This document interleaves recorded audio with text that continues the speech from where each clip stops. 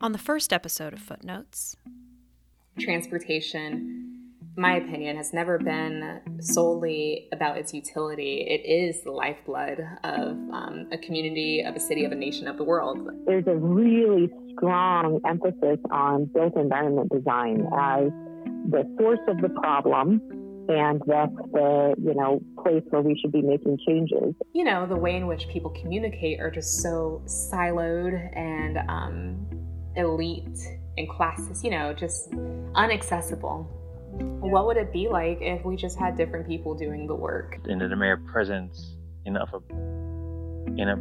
black body moving through certain streets, in certain neighborhoods, and spaces, public and private, would cause people to be fearful. There was this reaction to our bodies, like our bodies were out of place, and we were being disciplined by, motorists honking at us and saying, you're in the wrong, I'm in the right, you're using the streets wrong. What does it mean, to be, too seen for all the wrong reasons, or not seen again for the wrong reasons?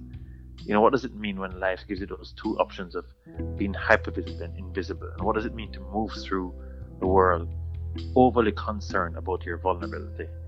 Because the people in these other parking spaces, they weren't in MacArthur Park, and maybe because they were predominantly white as opposed to our group, which was predominantly people of color, they weren't facing the same kind of discipline from police officers.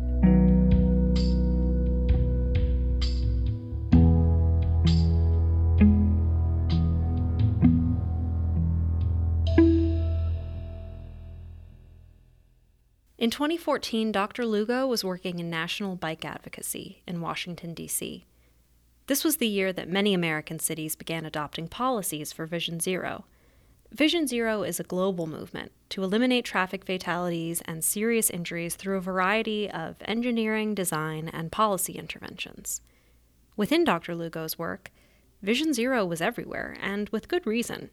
It is very, very sad and baffling how in this country we just accept traffic death as part of the kind of great unknown of just what it means to be alive, where we lose loved ones to this kind of violence, and it's seen as an act of God as opposed to a human-made problem, which it is.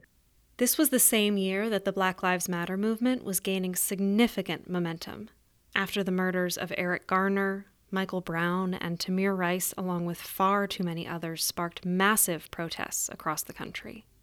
For me and for a number of other people who worked in fields related to street safety, it was very clear that, this was a moment to really recognize the connections between the history of racism and how safe we were or weren't.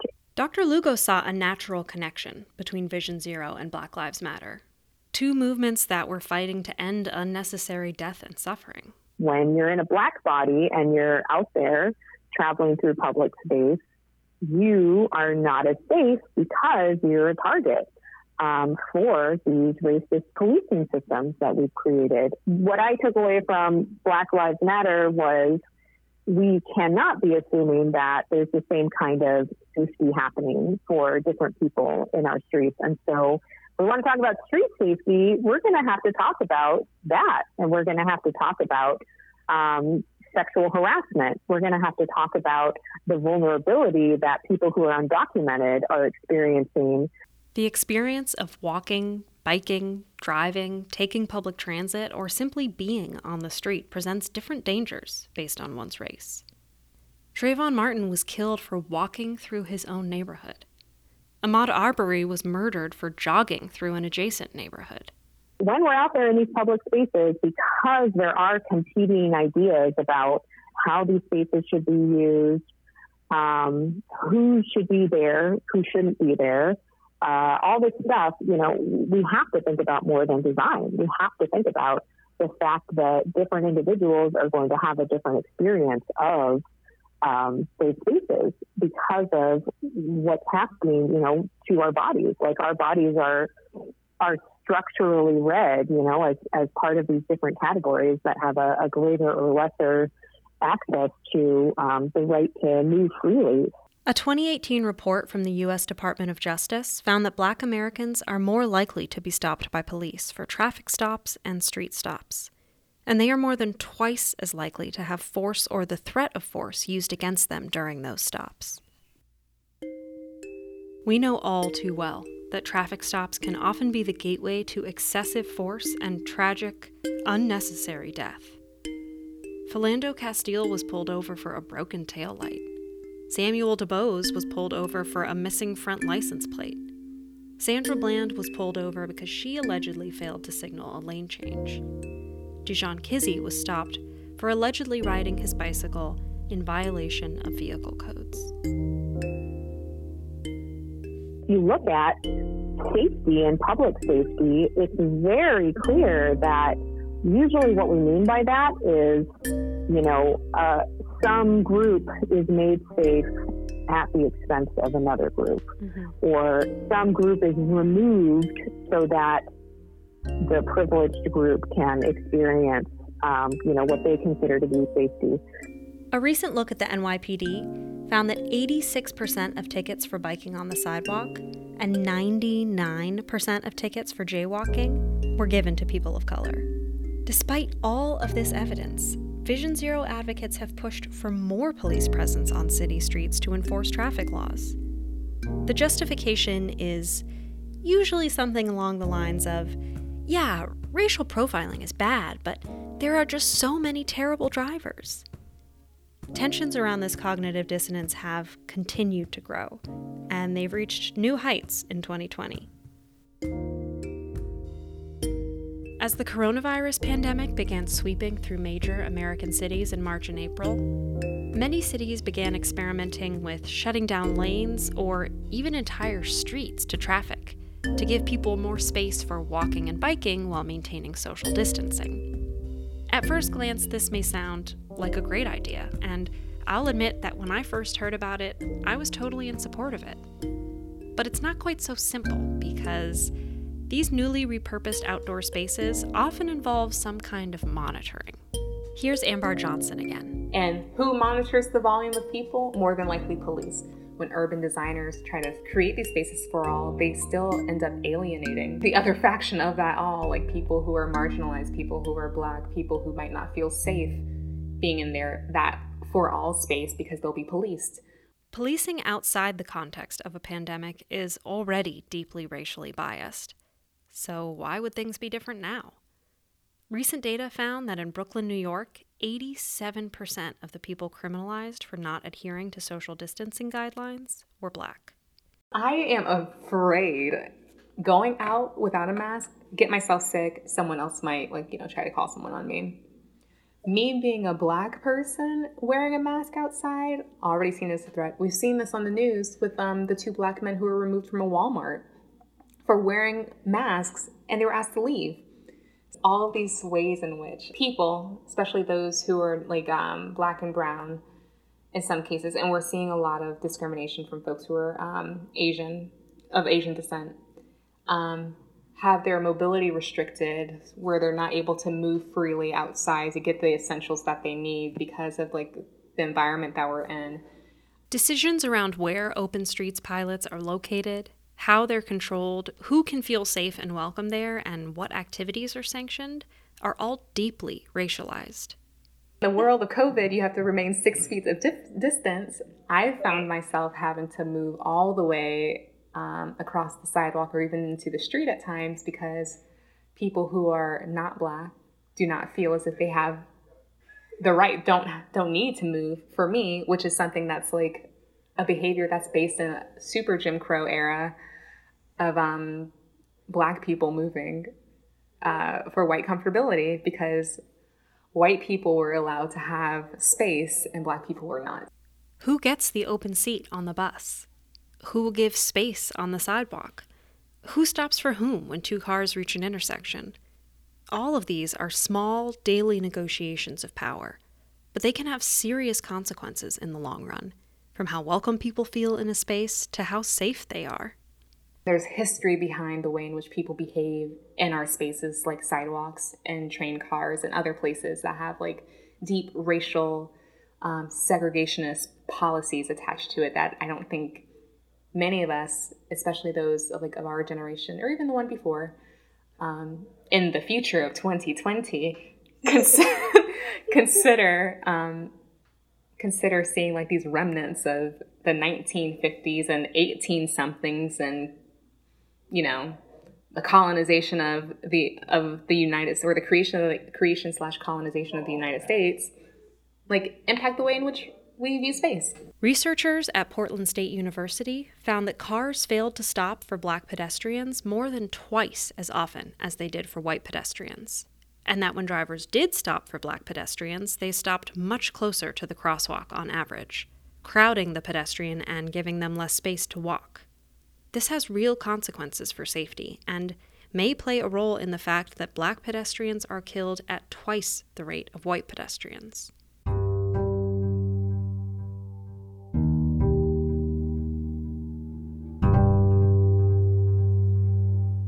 In the summer of 2020, the Black Lives Matter movement has had another resurgence after the death of George Floyd and subsequent protests. Many white Americans are finally being forced to reckon with structural racism in the United States, and particularly the role of policing.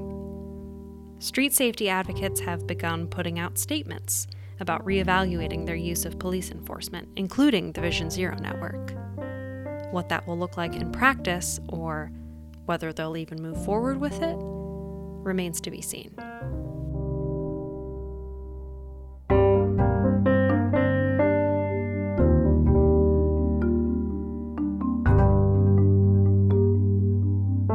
In 2015, Dr. Lugo decided to leave the professional bike advocacy world for good. She had grown increasingly frustrated with her colleagues' unwillingness to utilize a racial justice approach in their bike advocacy work, as well as her experiences of being tokenized as a woman of color in a largely white and largely male work environment. In the years since, she's expanded her focus to sustainable transportation more broadly, and she's found new collaborators with whom she's imagining different ways of approaching street safety. I have gotten to continue to flesh out this idea of there being a broader set of safeties and unsafeties we need to consider when talking about increasing street safety and increasing access to active transportation. So I've been expanding that conversation with a multiracial group of organizers through what we call the Untokening, which is a group we formed in 2016. The Untokening is a collective of Black, Indigenous people of color, women, trans and gender nonconforming people, LGBTQ folks, people with disabilities, and other marginalized identities.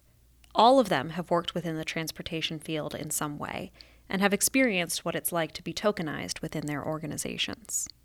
Those of us who can represent some marginalized category get invited in to be a token or help them check a box, and we're not expected to provide substantive contribution, and we're certainly not expected to disagree with the strategies or the agenda setting that's happening in those spaces. So enough of us who created the Untokening had that experience that, the idea that we needed to get away from tokenism, make an untokening happen. So we decided that was a good way to describe what we were creating.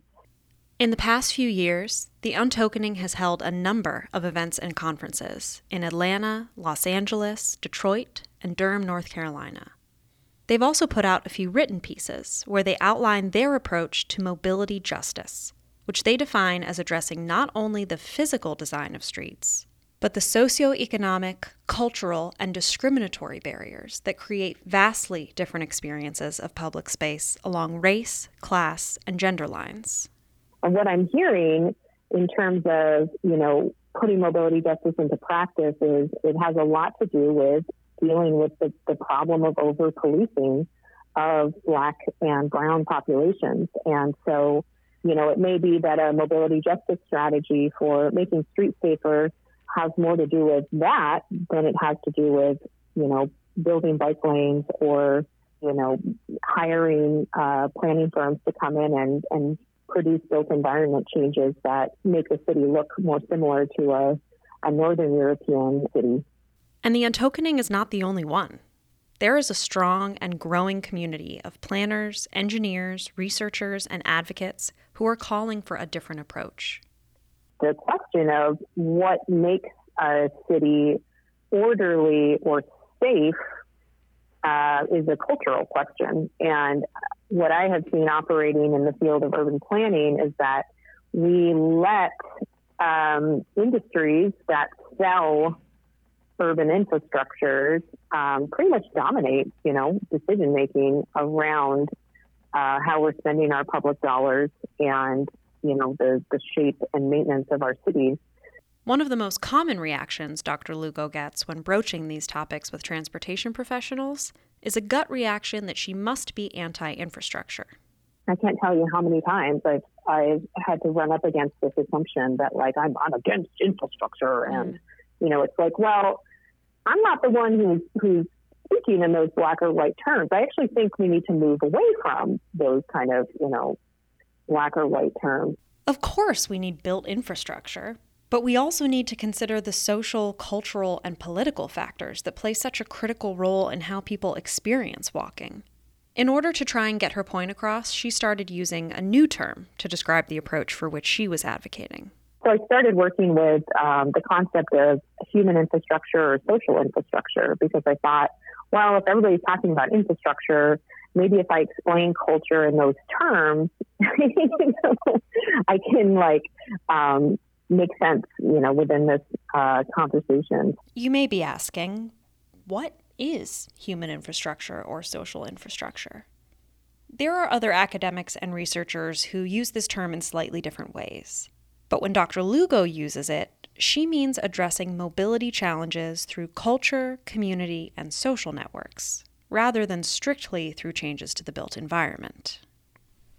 The best way to approach trying to advance human infrastructure or use human infrastructure as a basis for a street change strategy is really based on observing how people are using streets today, and then supporting, what they would agree are the more positive uses of the street. One way that she's experimented with this approach is by organizing free cultural events and programming. Dr. Lugo was part of the group that helped create the Los Angeles version of Bogota, Colombia's Ciclovia event, which they called Ciclavia, where a network of major streets are shut down to traffic for a day. The idea there was by having a city-sanctioned event where during the day street spaces could be available for bicycling and walking, that we could be creating a liberating experience, like the kind of fun that people were having in spaces like Critical Mass or in the many group bike rides that were happening in the LA landscape at the end of the 2000s.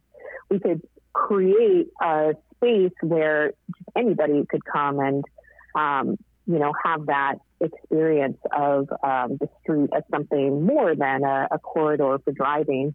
Another example of human infrastructure that she gave was community bike shops, where people can learn how to repair their bikes, pay other community members to repair their bikes, or earn their own bike through a cooperative work structure.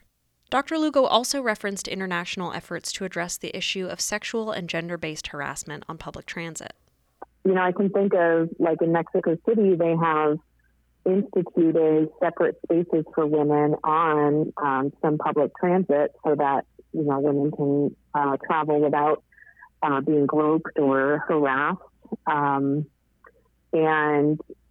I don't think that the movements for increasing women or, gender nonconforming or trans people's safety are really looking to built environment design as a solution. I think that there's a pretty strong awareness that it's a cultural problem, and that, we need to shift the culture that says it's okay to subject some members of our community to this sort of targeted harassment and feeling of vulnerability. Another critical component of human infrastructure involves reimagining how we can best utilize our city transportation budgets. We have to get away from this idea that equity in transportation means hiring a big firm to come in and, design changes. Maybe some community members get a very token stipend for participation in some focus group or design charrette or something like that.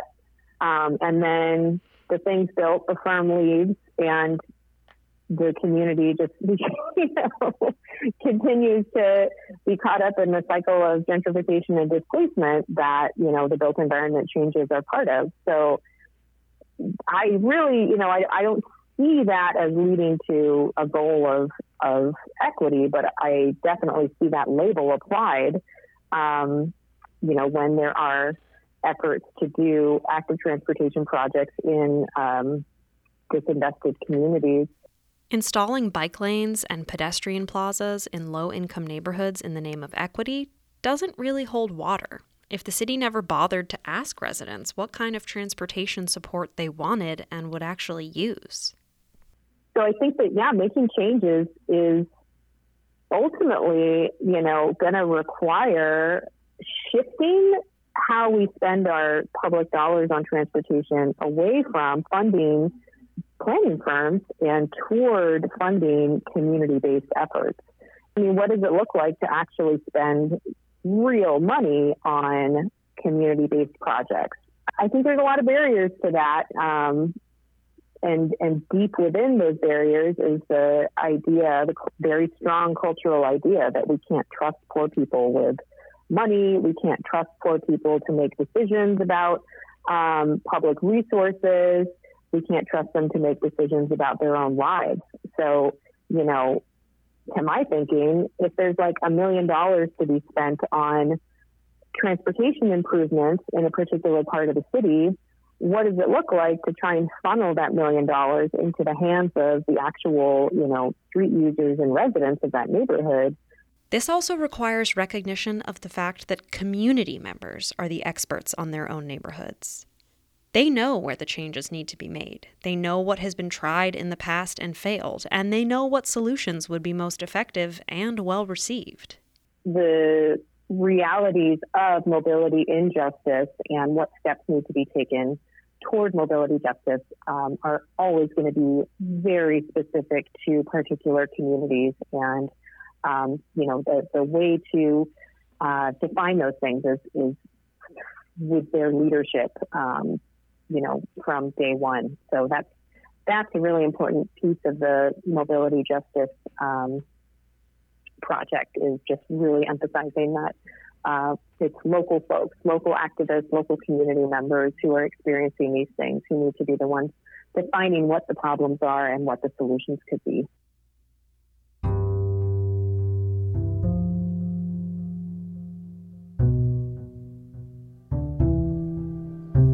What would it look like to take a human infrastructure approach to walkability, rooted in the values of the mobility justice movement? Are there people and organizations out there already doing it? My answer would be yes and no. There is certainly a growing and powerful movement of mobility justice advocates. I haven't yet been able to identify a mass movement around bringing human infrastructure into walkability specifically, but I do believe that there are organizations out there doing that type of work, just under different mastheads and using different terminology. So in the next few episodes, we're going to talk to them.